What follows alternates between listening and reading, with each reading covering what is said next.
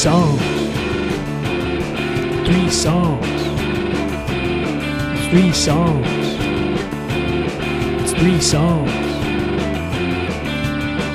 Bob and Mike, it's Bob and Mike. Bob and Mike, it's Bob and Mike. Bob and Mike, it's Bob and Mike. Bob and Mike, it's Bob and Mike. On 3 songs. 3 songs. Yes, indeed. 3 Songs Podcast. Hi, I'm Bob. Hi, I'm Mike. Episode 147, January 22nd, 2021. You are Bob. 147. I am Mike. Happy 60th birthday to Daniel Johnson, if he's still roaming the planet. God bless him. Yeah. Yeah. And we lost Hammer and Hank Aaron, one of my childhood heroes. We did. We've lost a lot of, sadly. But 86, come on. A lot of baseball legends recently. Don Sutton. Yeah, Don Sutton. I didn't know that Don Sutton was the only pitcher who pitched 200 innings in 20 seasons. That's pretty remarkable stuff. Yeah, and Tommy Lasorda. We lost him. He was like recently. 90s, I mean, this is me Sutton growing died up. at 75. That's, quite young. I grew up in Southern California, and I first, in the 77, 78, became a Dodger fan, So it was the Don Sutton, Tommy Lasorda era, Yep. Dusty. The only World Series game I ever went to in my life was Don Sutton pitched it, starting pitcher. Wow. Yep, 77 Yankee Stadium. Willie Randolph, I believe, hit a crucial home run. That was the first year I started following baseball. I think I remember that. I didn't see the end of the game because it went to 12 innings, and we had to get on the last subway train because I was living in Fairfield, Connecticut at the time. And I remember that we left, I think, after the 10th, and we were running to the train, and the legendary news reporter Harry Reasoner, we bumped into him and had a brief word with him, me and my dad, and he was waiting to cover the rush of people that going to the train after the game. I remember that aspect. It was quite a night because I didn't have as a child that many brushes with insanely famous things, really, and so to be, the heightened spectacle of a World Series game combined with running into a legendary newsman was star-studded stuff. Around the same time, I did see Dr. J. Julius Erving playing basketball in the Richmond Coliseum when he played in the ABA for the Virginia Squires, and as he was running off the floor, I slapped him on the back of the arm, trying to get his attention or something, like the little 10-year-old basketball enthusiast that I was. And then I was that much of a nerd, and still am, that I didn't wash my hand for 6 days thinking it might improve my shot, which it didn't. That's amazing. Incredible childhood memories there. Yeah. I mean, World Series and Harry Reasoner, it was heavy duty. Great. It was love it. Yeah. Love it. Rare brushes with stardom when you're a child, kind of really sort of stick in your memory, Yeah. Right. Yeah, I remember when I was probably 6 or 7 seeing a filming of Wonder Woman with Linda Carter. Whoa. And I still have the autographed 8x10 glossy photo from her after the filming of the episode. So my dad worked at Technicolor in Southern California. Oh, cool. Yeah. That's a cool gig. So he would sometimes get tickets to filming of shows, and I can't remember if I mentioned it on here, but he was at either the pilot or the very first episode of Three's Company, I forget which, and I've seen it, where if you're listening, it was before they had any like laugh tracks, and if you're listening closely, he had a very, very distinctive laugh, and you could hear his laugh during that episode. Yeah, I should try and find it and go back and watch it. That's pretty cool. Just pretty cool.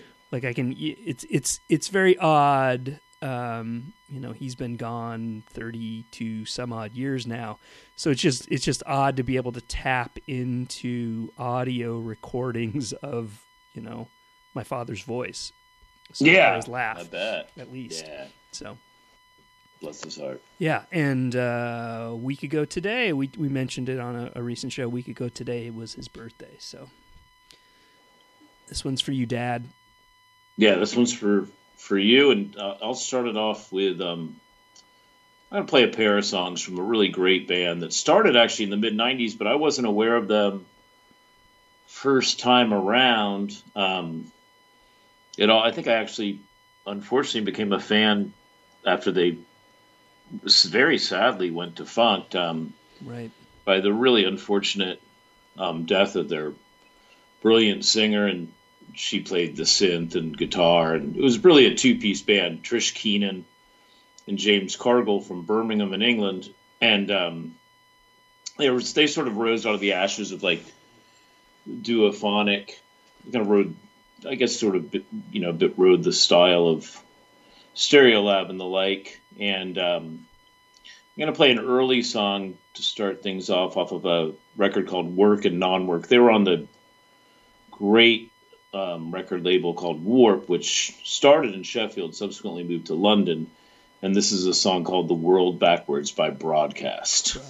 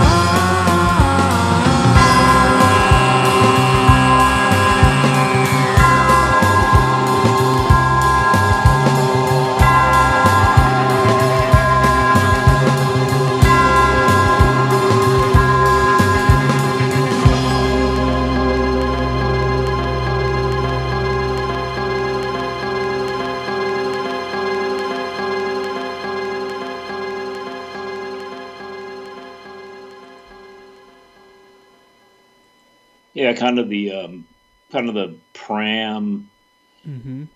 Definitely moonshake Stereo sort of Lab. vibe. Yeah. Yeah, I always kind of thought of them as the British Stereo Lab in a way. Yeah, well, I mean, Stereolab's pretty British. Yeah, but I always thought of, I mean, I guess because Except for of her Letitia. vocals. Right. I kind of got this like French feel, right? Oh, definitely. You know, like, and it's true. Stereolab is very British, of course, because that's where they were based and everything. But Well, everybody in the band, yeah, except for Letitia. Letitia, yeah, Yeah. Well, and except Mary was from Australia. yeah, Yeah. but yeah, and they're a band that I know pretty well. I mean, I'm somewhat familiar with, but I've never really, I haven't really gotten completely like into their full catalog. I have. And they made dozens of really great songs. I think it's I have maybe Tender like Buttons. 4 albums. Yeah. Four or 5 albums. Yeah, I have like one of their albums, and I enjoyed it, but like for whatever reason, I just never got, I never explored further. So this is Yeah, she was an unusually diffident, bashful person, a very sort of quiet and private person. It's like sort of the idea of her getting up on stage and being a front woman, because I know what stage fright and pre-gig anxiety is all about. Sure. And so I think it was almost painstaking live, because she was, it was just sort of a difficult thing to pull off. And then sort of, unfortunately, she kind of got around to a point after she'd been playing live shows and touring really internationally for a decade, where she got to the point where that fear sort of subsided, until she hit the stage. Then it would sort of all come back. But like, seems like a very lovely person. James Cargill, who she co-wrote just about all the songs who played bass. Just a really great sounding band. And then I'm going to play another example. That was from '97. This is sort of like towards the tail end of their recorded output. This is also on Warp. It's off an album called Tender Buttons, and it's called I Found the F.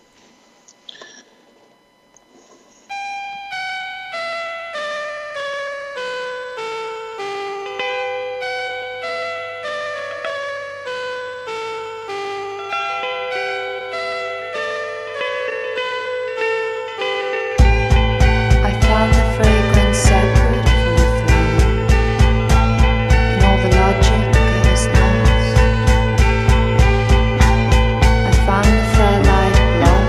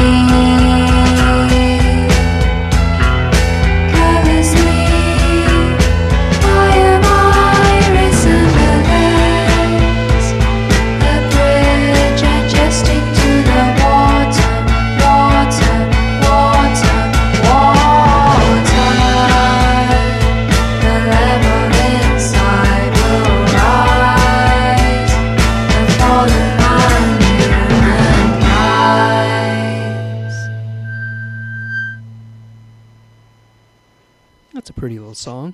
Yeah, very pretty. It's very serene Mm-hmm. and relaxing. They kind of take you away to a soft, kind place. Such a vibe, right? Yeah, definitely very much a vibe. And Yeah.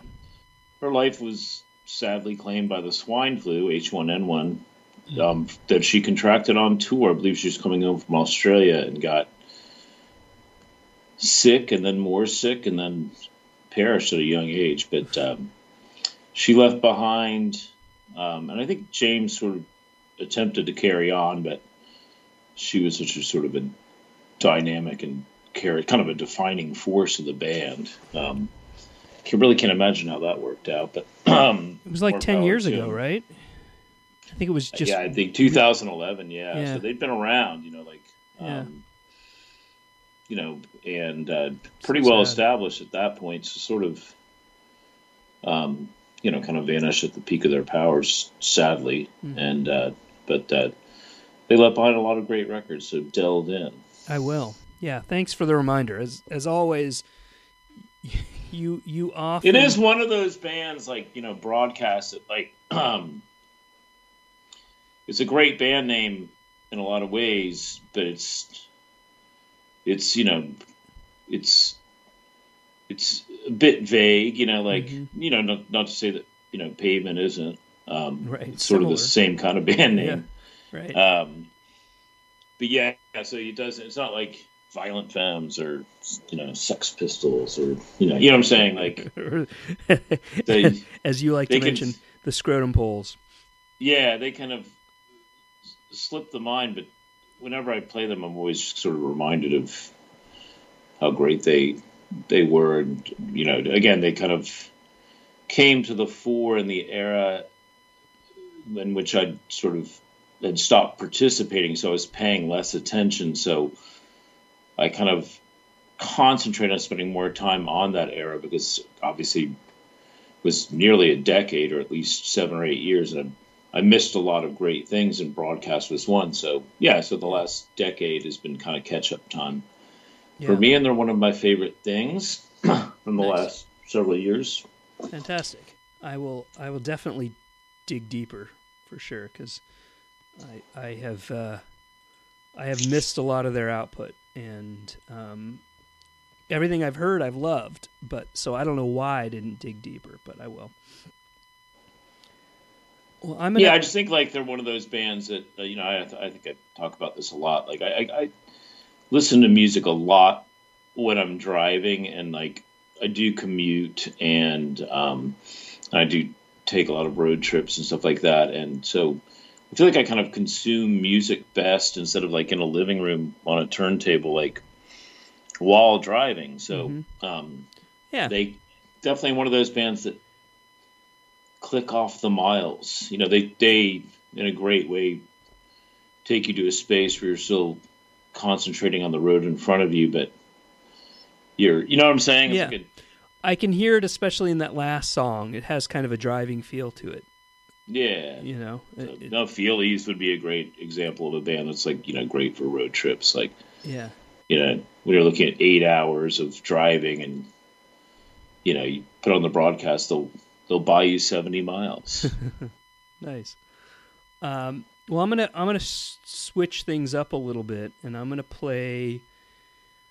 I mean, I don't know what to say about her. This is a woman, Annette Peacock, who has been around for 50 years. She's still around. I think she's still. I don't know if she's still recording. She is kind of a legend in that. She's played with so many different people, and I think she's often pigeonholed as jazz, which makes sense. She was married to Gary Peacock.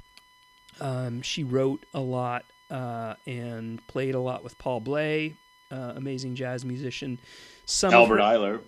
Yeah, Albert Eiler. She was good friends with Albert Eiler.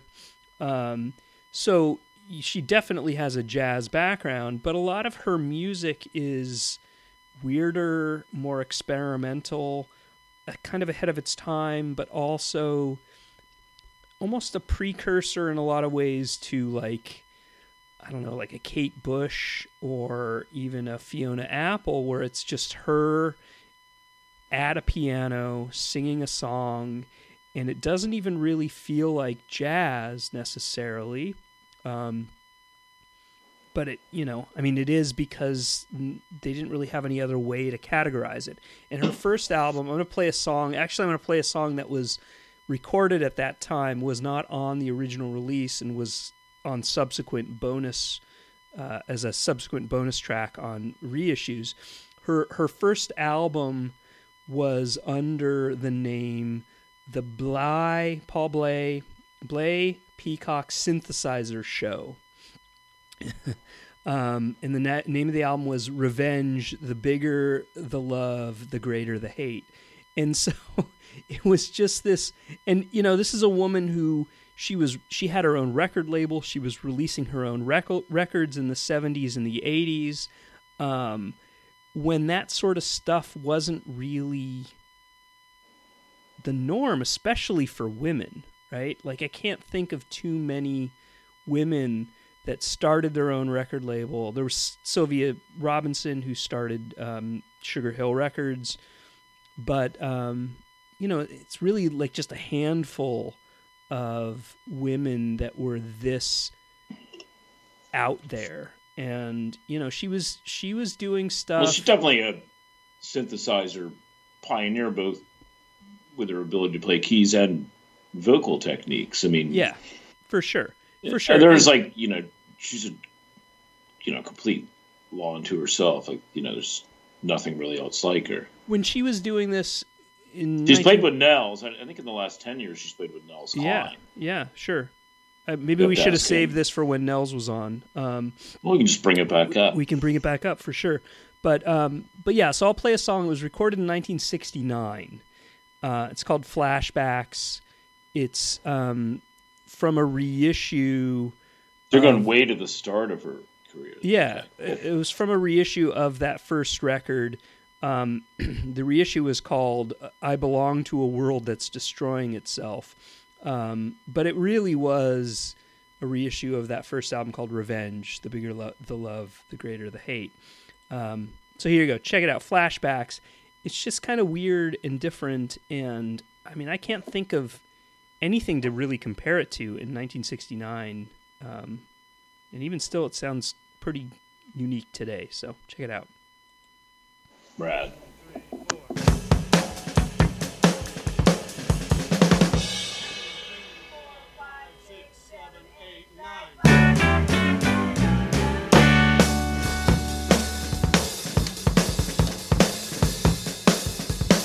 It was a cold winter's night, and I had just been to see a performance with my friend Raven, dreaming about making dancing holograms in the sky. And I decided to walk to a bar where I might possibly run into someone who might drive me home.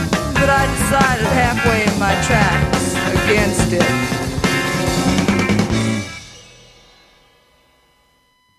Got a pocket without a hole in it? I got a hole without a pocket.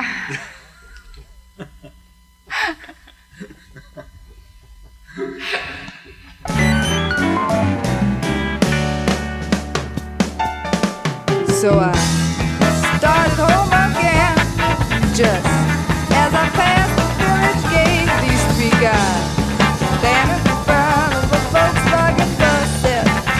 Something made a conversation, and I kept on walking by, but stopped in my tracks, suddenly remembering they were standing in front of the Volkswagen bus.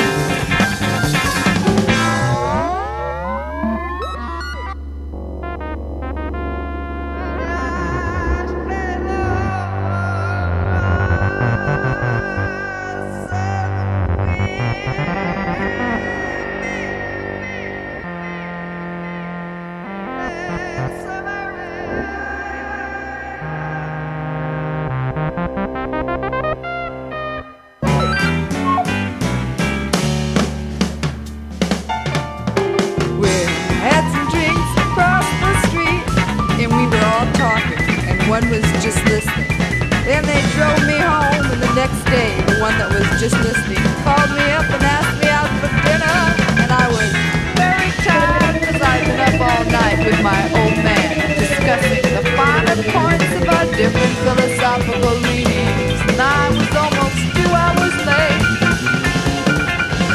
but he was still there.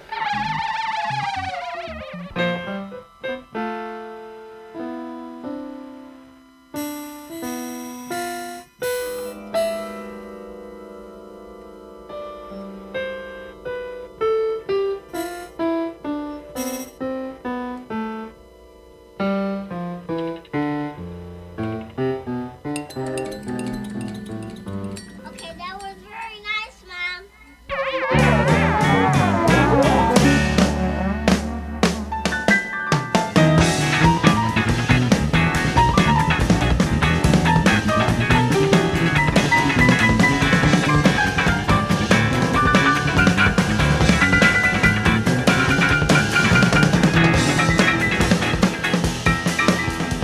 And this is what he said.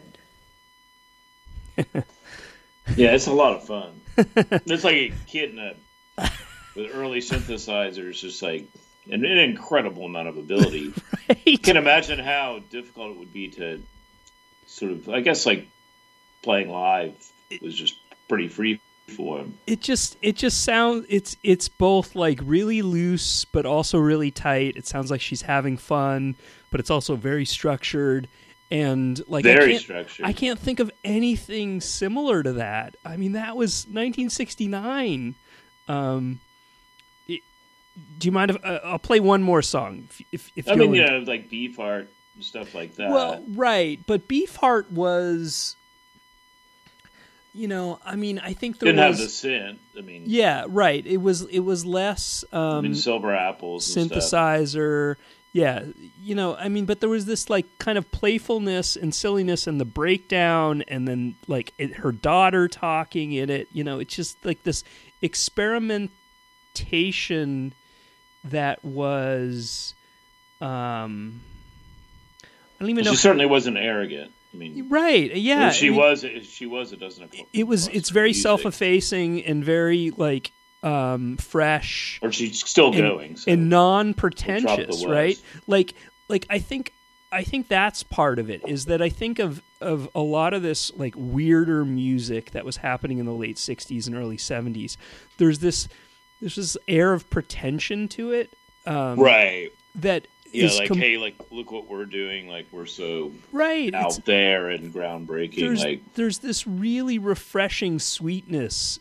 Frivolity. Yeah, to her music that kind of doesn't exist. Like, I think that's what I'm reacting to in a lot of ways. Like, that's what feels very ahead of its time.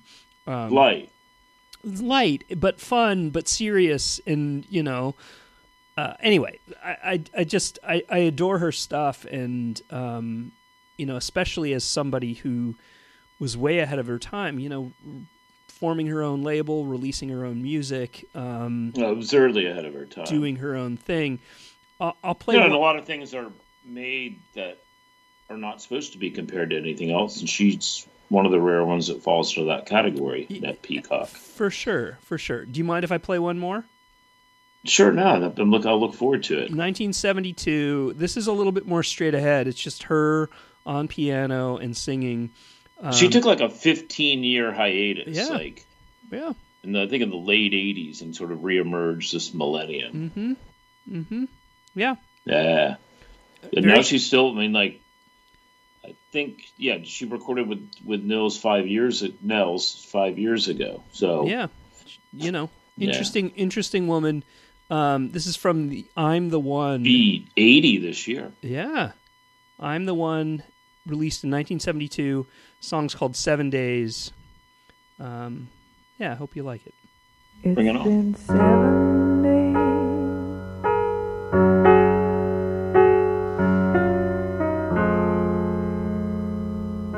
since you've been gone. 7 days.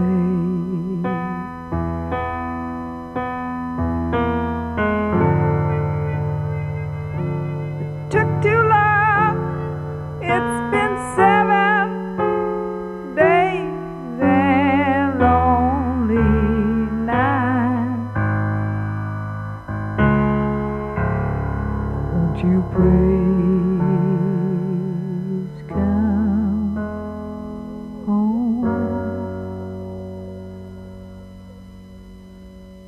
Won't you please come home?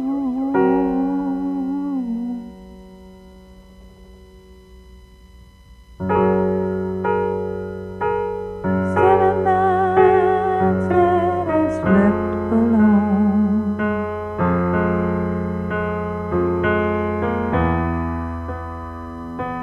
7 nights felt all wrong. It's been 7 days and lonely nights. Yes, it has. So won't you please come home? Won't you please come home?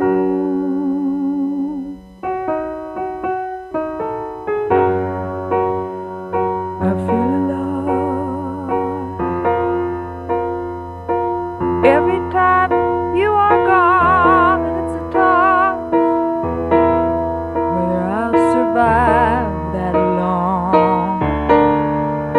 And though the pain makes me wanna stop, oh yes it does. Won't you please come home? Won't you please come home?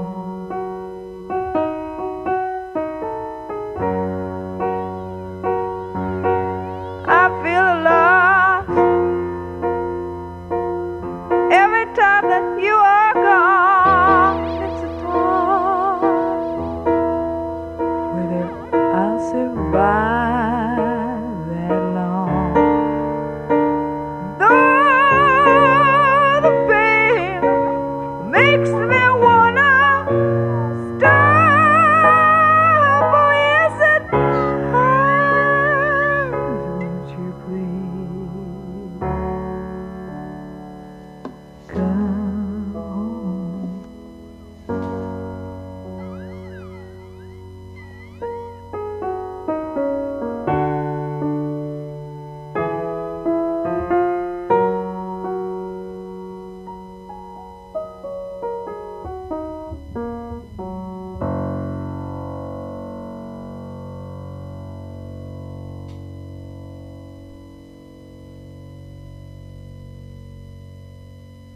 Just a pretty song. Yeah, beautiful song. You don't hear Annette Peacock getting name checked very often, No. And why? which is interesting. Like to me that was 1972, and it was essentially her on piano with vocals, but there was some kind of weird synth noises going on in the background occasionally too. That didn't She really, can't leave that out. yeah, it didn't really overpower the That was song. her game. But yeah, I mean, to me that seems very ahead of its time. You know, just a pretty. Oh, I mean, absolutely. I mean, I think that's what she was all about. Perhaps for sure. maybe that's why she stopped for a while. Like, Could be, and you know, I mean, like, I think she gets pigeonholed as jazz. I never really read an Annette Peacock interview actually either. I don't know if I have either. Maybe she doesn't grant them. Yeah, I mean, I think that gets pigeonholed as jazz, or she gets pigeonholed as jazz, partly because of the character she was running with, you know, and some of it is All jazz does. appropriate with the music too, but like a lot of it was, you know, beautiful songs like that. And Yeah, she's cool. Yeah, thanks for sharing. I wouldn't really even call that jazz. But yeah, dig in. I've been really good one. diving into a lot of her discography, and There's sadly, a lot there. yeah, but sadly, a lot of it is not available online, so it's kind of hard to come by. Yeah, dig deep, my friends. Yes. Anyways, I'll ship this to a place we haven't visited in quite some time, Northern Africa. specifically Morocco in this case. And this is a new-ish artist. They're going strong. I'm going to play a song from their 2018 record. They're a band called, it's B.A.B. Bob Le Blues, B.A.B.L. apostrophe B.L.U.Z. And they're real groundbreakers in Morocco. The album's called Nada, and Nada's it's very unusual for a Moroccan woman to lead a band, apparently, in Morocco. And Yusra Mansour does just that. And a lot of their music is tied in with traditional Moroccan music, which is Gnawa music, Gnawa. And this could actually be their biggest hit, I suppose. It's on a label called Real World Records, and it's Bob Le Blues with Gnawa beat.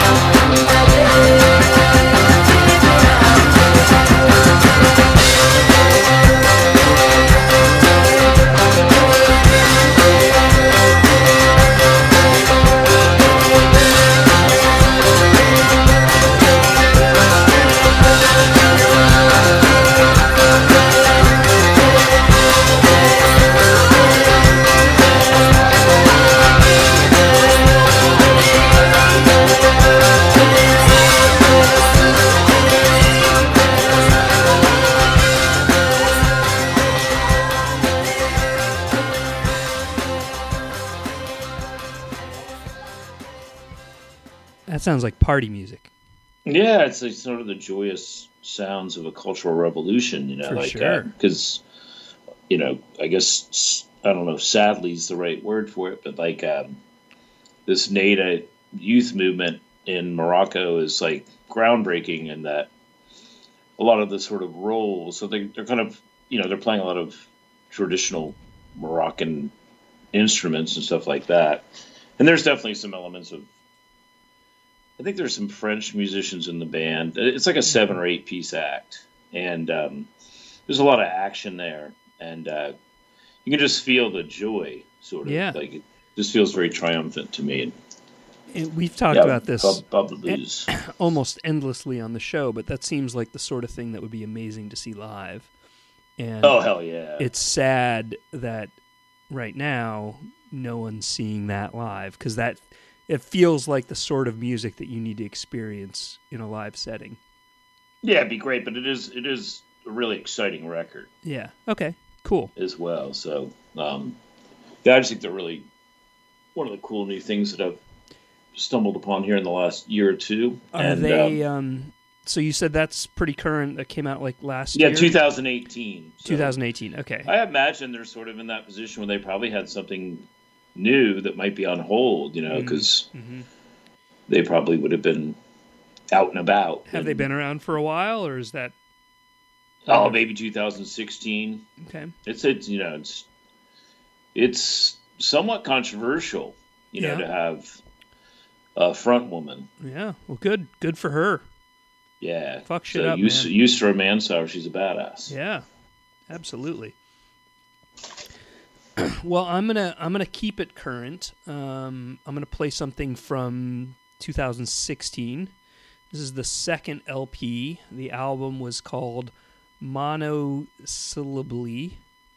In the band, the band is the Counterintuits. It's a duo from Ohio, Columbus, Ohio. Yeah, led by. Which is definitely emerging as one of your favorite rock and roll cities. Yeah. Seriously. Have you been? I've never been. It's a small, brainy scene. Yeah, Very but there's so many, very enthusiastic. So many great bands that come from there. Going strong since the mid '70s. I was just talking to our buddy Emil Amos. He called me. Oh, how's he been doing? He's good. He's starting a reissue label with Steve Shelley. So he called me and we were chatting about music. 2 major curators there. Yeah, absolutely. So, but yeah, we were talking about how great the Columbus scene was, and just how like it was a snapshot of a certain era, and there were so many. I guess the word legends is a big word, but like they were legends in their era and in their scene, but they didn't really ripple that far out beyond it. Well, they're appreciated as such. Yeah, and I think one of them is definitely Ron House. Yeah, he's definitely one of the kings. One of the kings. Ron House was in. He was in Thomas Jefferson's Slave Apartments. He was in Great Plains. Great Plains, I think, would be like his biggest thing. His big thing, yeah. On Homestead, yeah. Exactly. He was in Ego Summit with Don Howland and Mike Rep and Jim Shepard. And he is half of Counterintuits with Jared Phillips, who was also in Times New Viking. Really nice guy. Yeah. Really good guy. Never met him, but they put out 2 records, and I really dig them. I dig them both. This is from their second LP, their most recent one. I'll play this one. It's sort of almost a little not juvenile, but like little like kind of ridiculous. The song is called Password (parentheses is password). Counterintuits. It's kind of fun. Ron House on vocals. Here you go. Cool.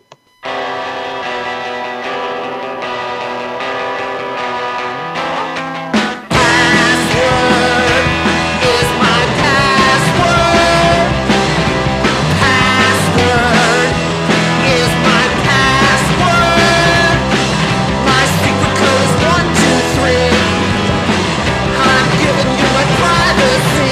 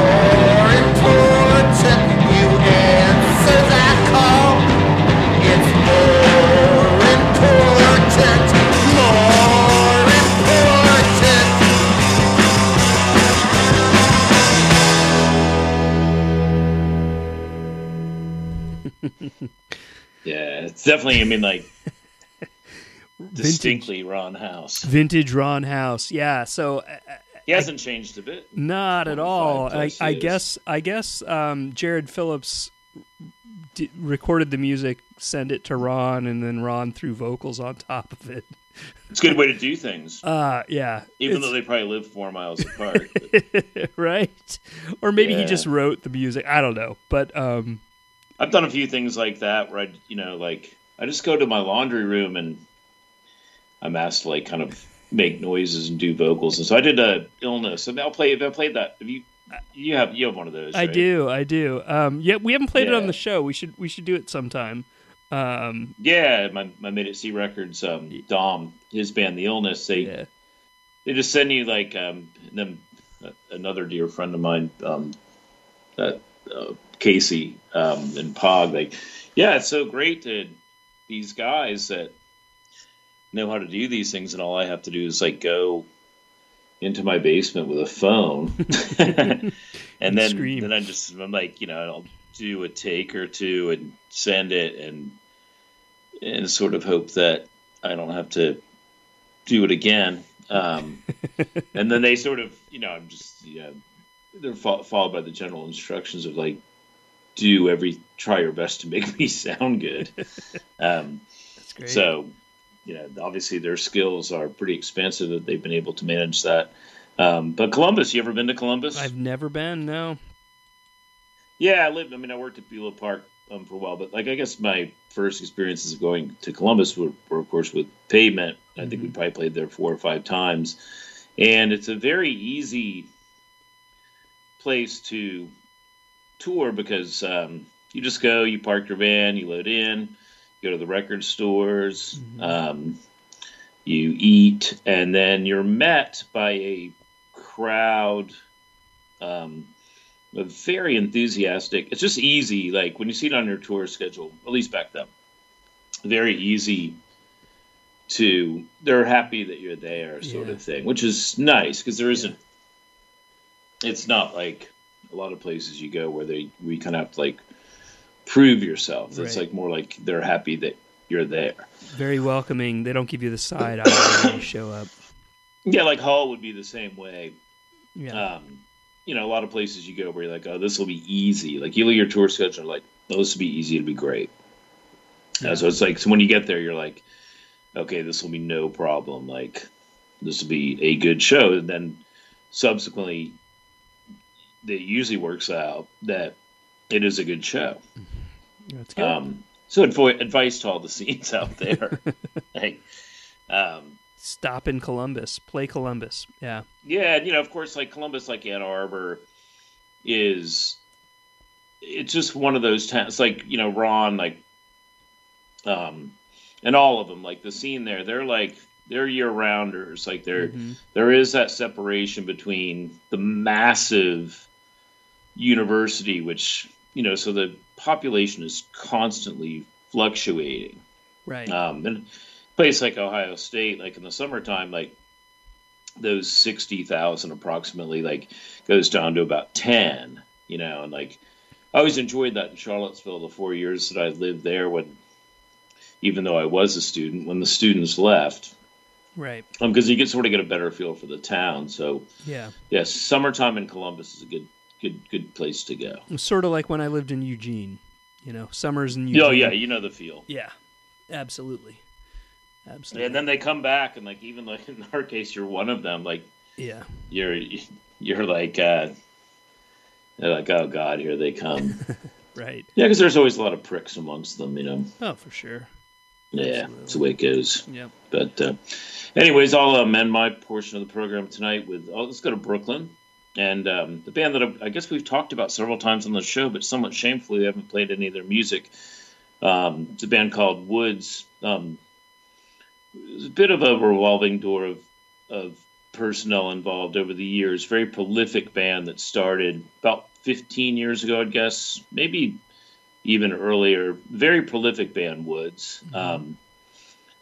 Best known to me, I was vaguely aware of them and their music until they essentially were the backing band for the Purple Mountains record, and they did a fantastic job on that. For sure. In many ways. And I'm going to play. Have you listened to much of their music? A little bit. I mean, I've heard maybe one album. They're really consistent. I think they've made like 12 or 13. They're really consistent. They're like one of those bands that like do a great job of sort of. They're very talented, and Jarvis and Jeremy and the lads, and they stamp their quality really nicely on. So they just make great songs, and this is a song called Skull that came out in 2011, and I'll talk about it afterwards.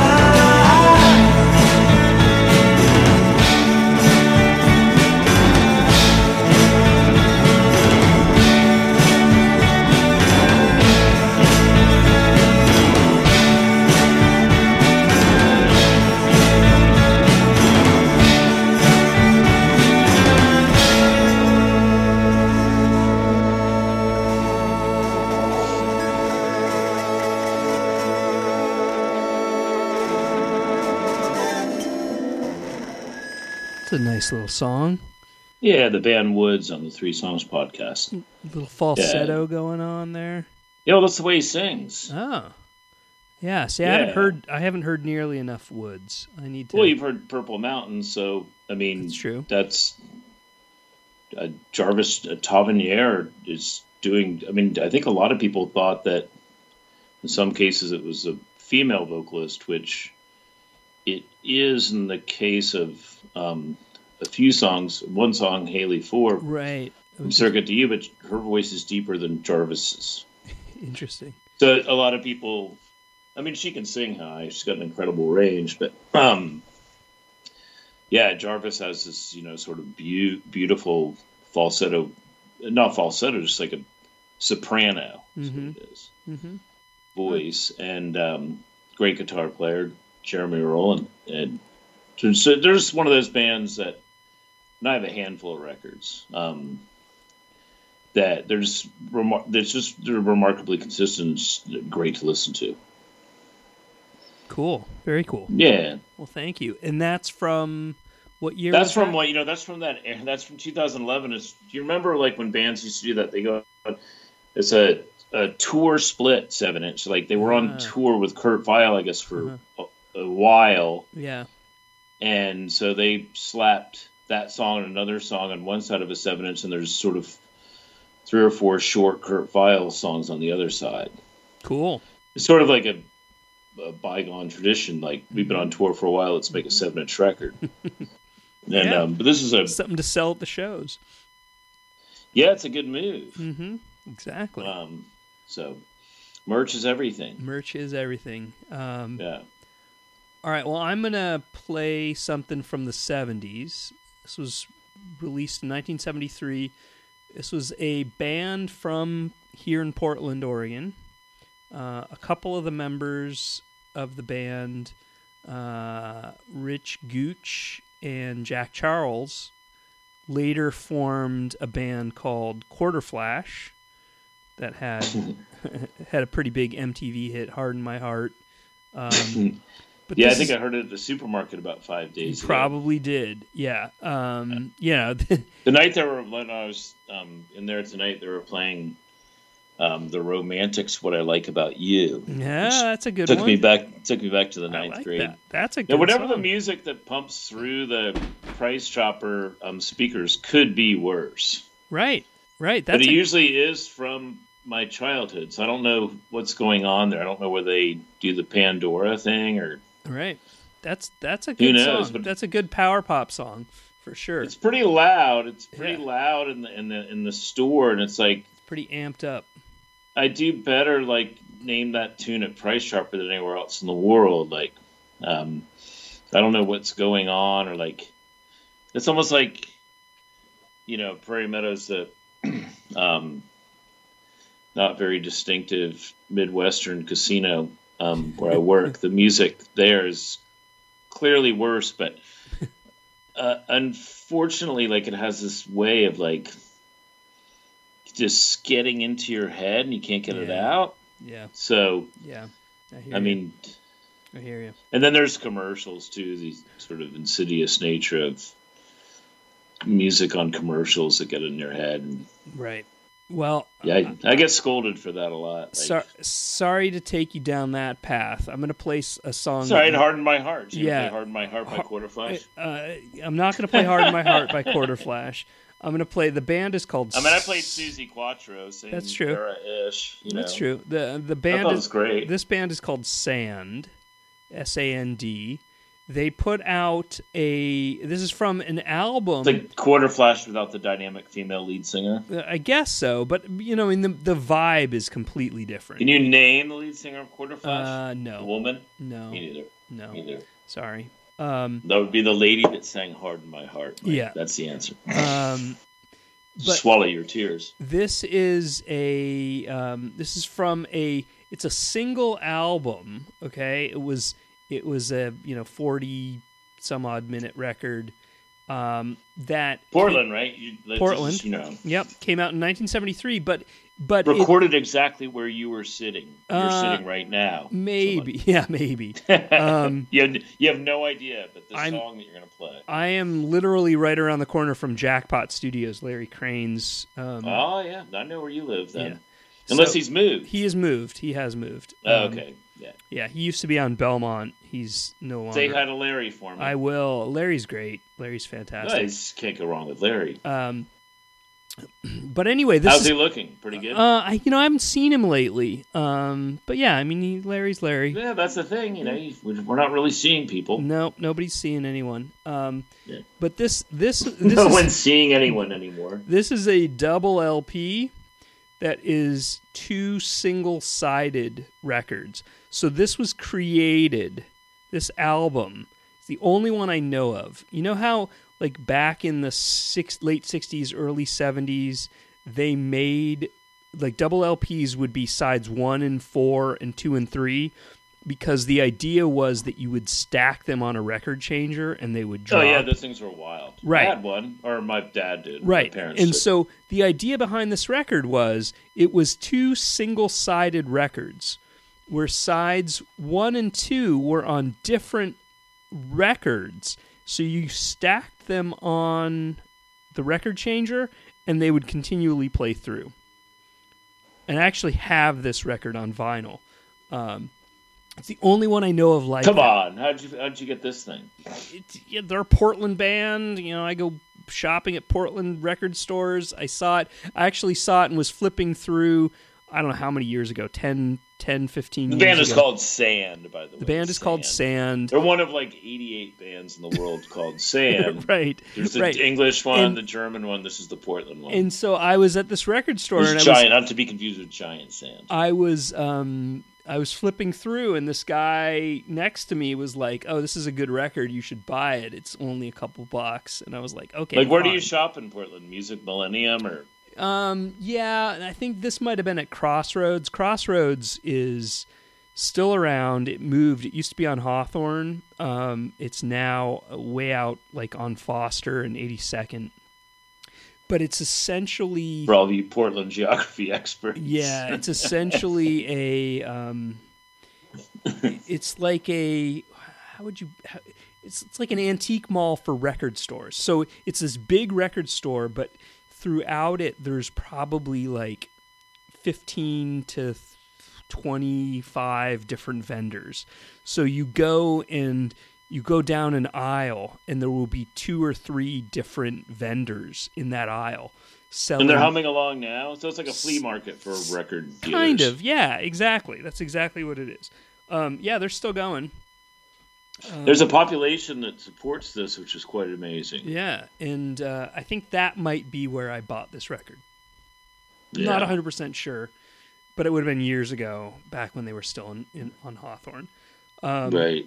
So here you go. I'll play it. It's like, where does like Music Millennium fit in, like in the overall scheme of things? Like top 10 Portland record store? Yeah, I guess. I mean, they used to have 2 locations. They used to have one on 23rd, and they used to have one, and they have one on Burnside. Yeah, Burnside. I rearranged all their 7 inches one day when I was bored. on East Burnside. When I was visiting David at Stevens. But yeah, the one on 23rd used to have bands. I saw Delgados play there. I'm saying when I rearranged their 7 inches, I put about 3,000 7 inches in alphabetical order that were all out of alphabetical order.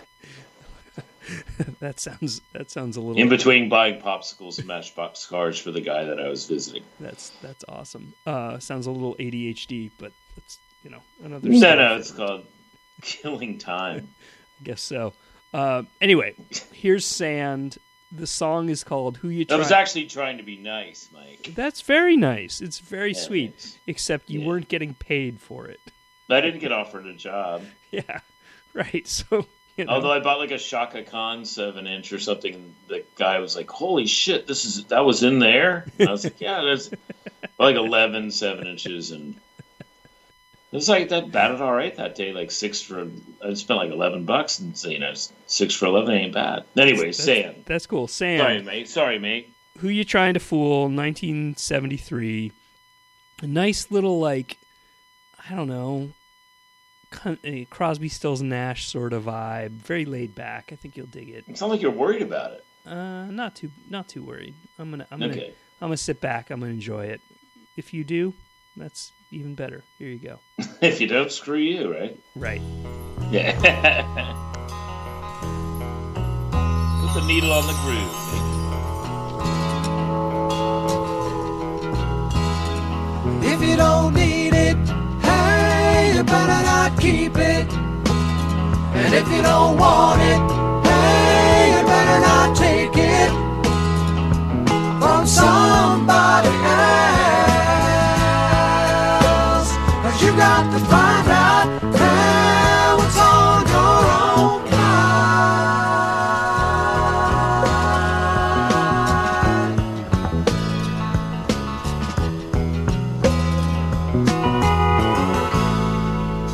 And if she tells you, yeah, she ain't got anything left to say the love she's had for you, it's only too blue to cry inside of you, and nothing left to bind you, and nobody's home to blind you. 'Cause you got to find out what's on your own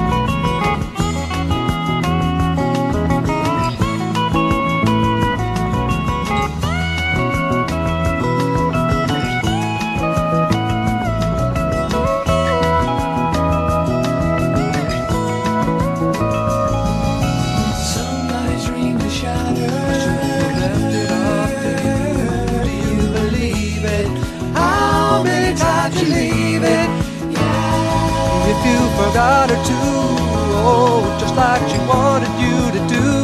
You got to remember who you are.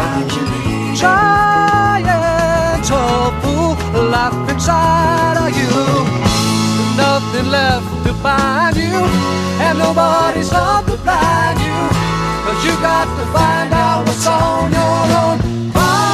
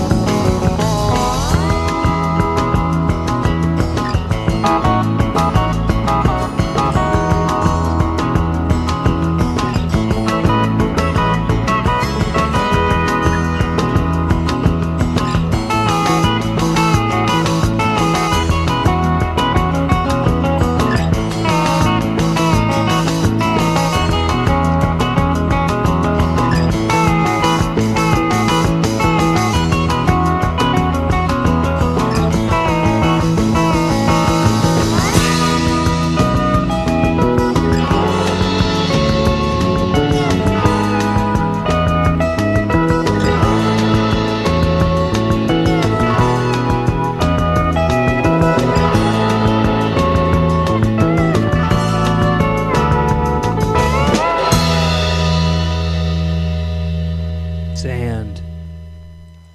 Sand, bong hit tune.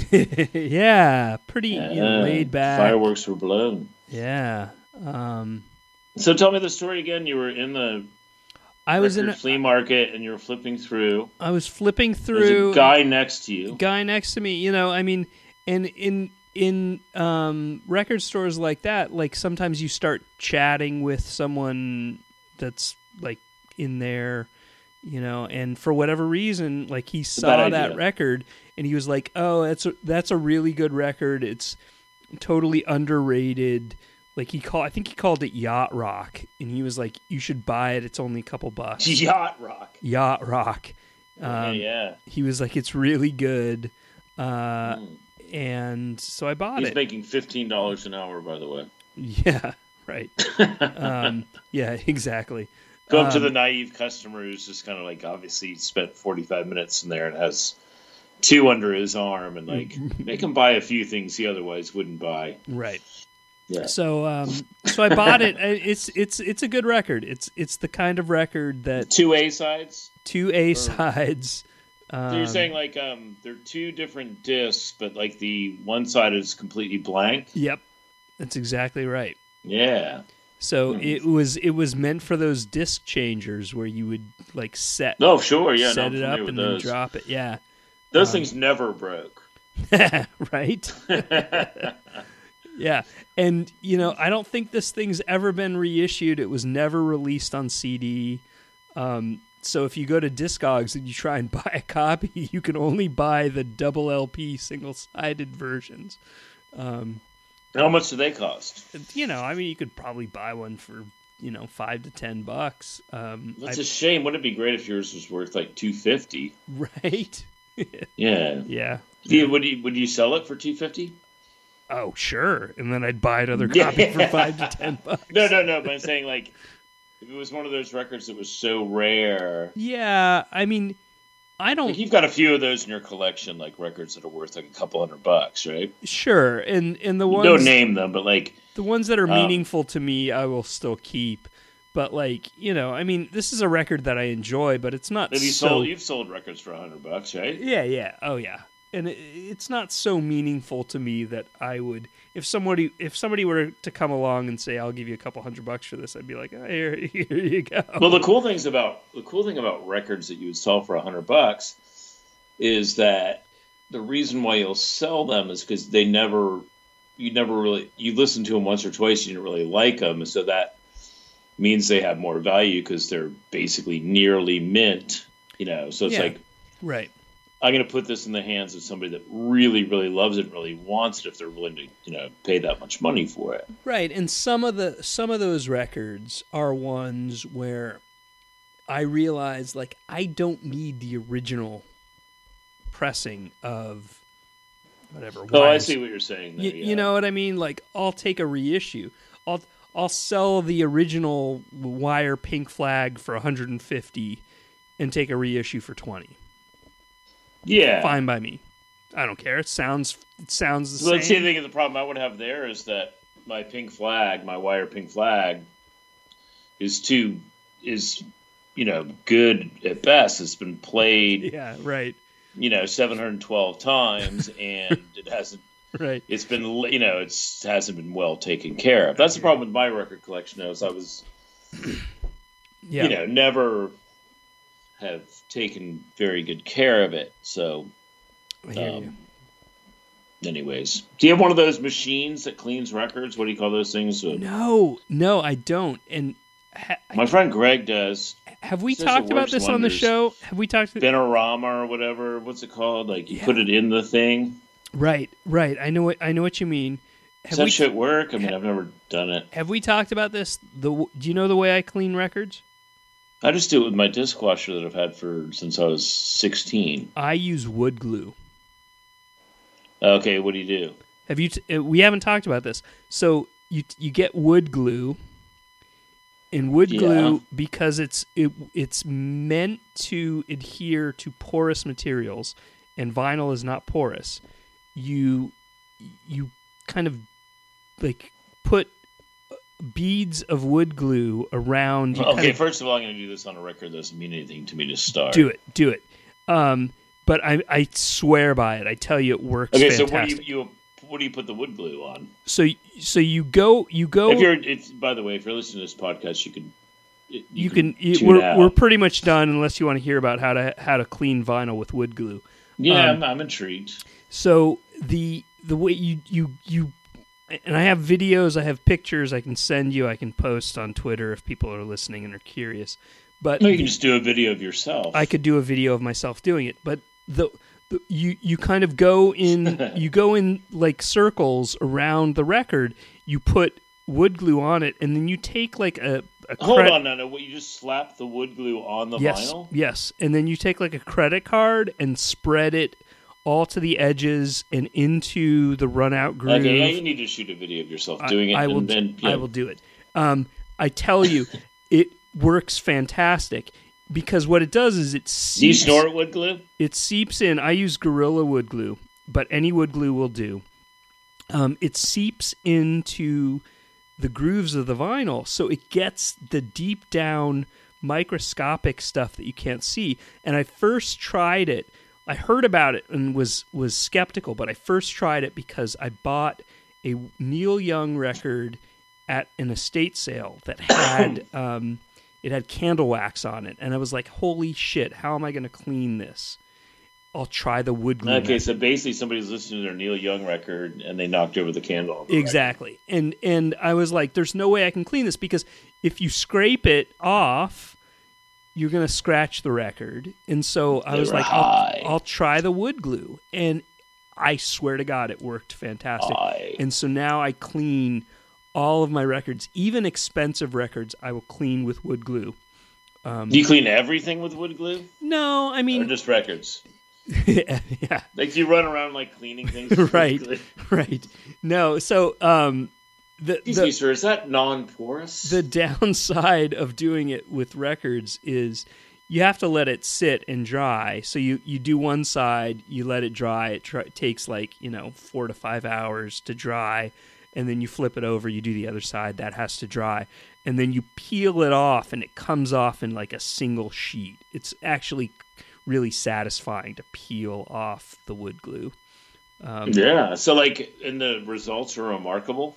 Oh yeah, I have before and after. I can send to you to just to hear.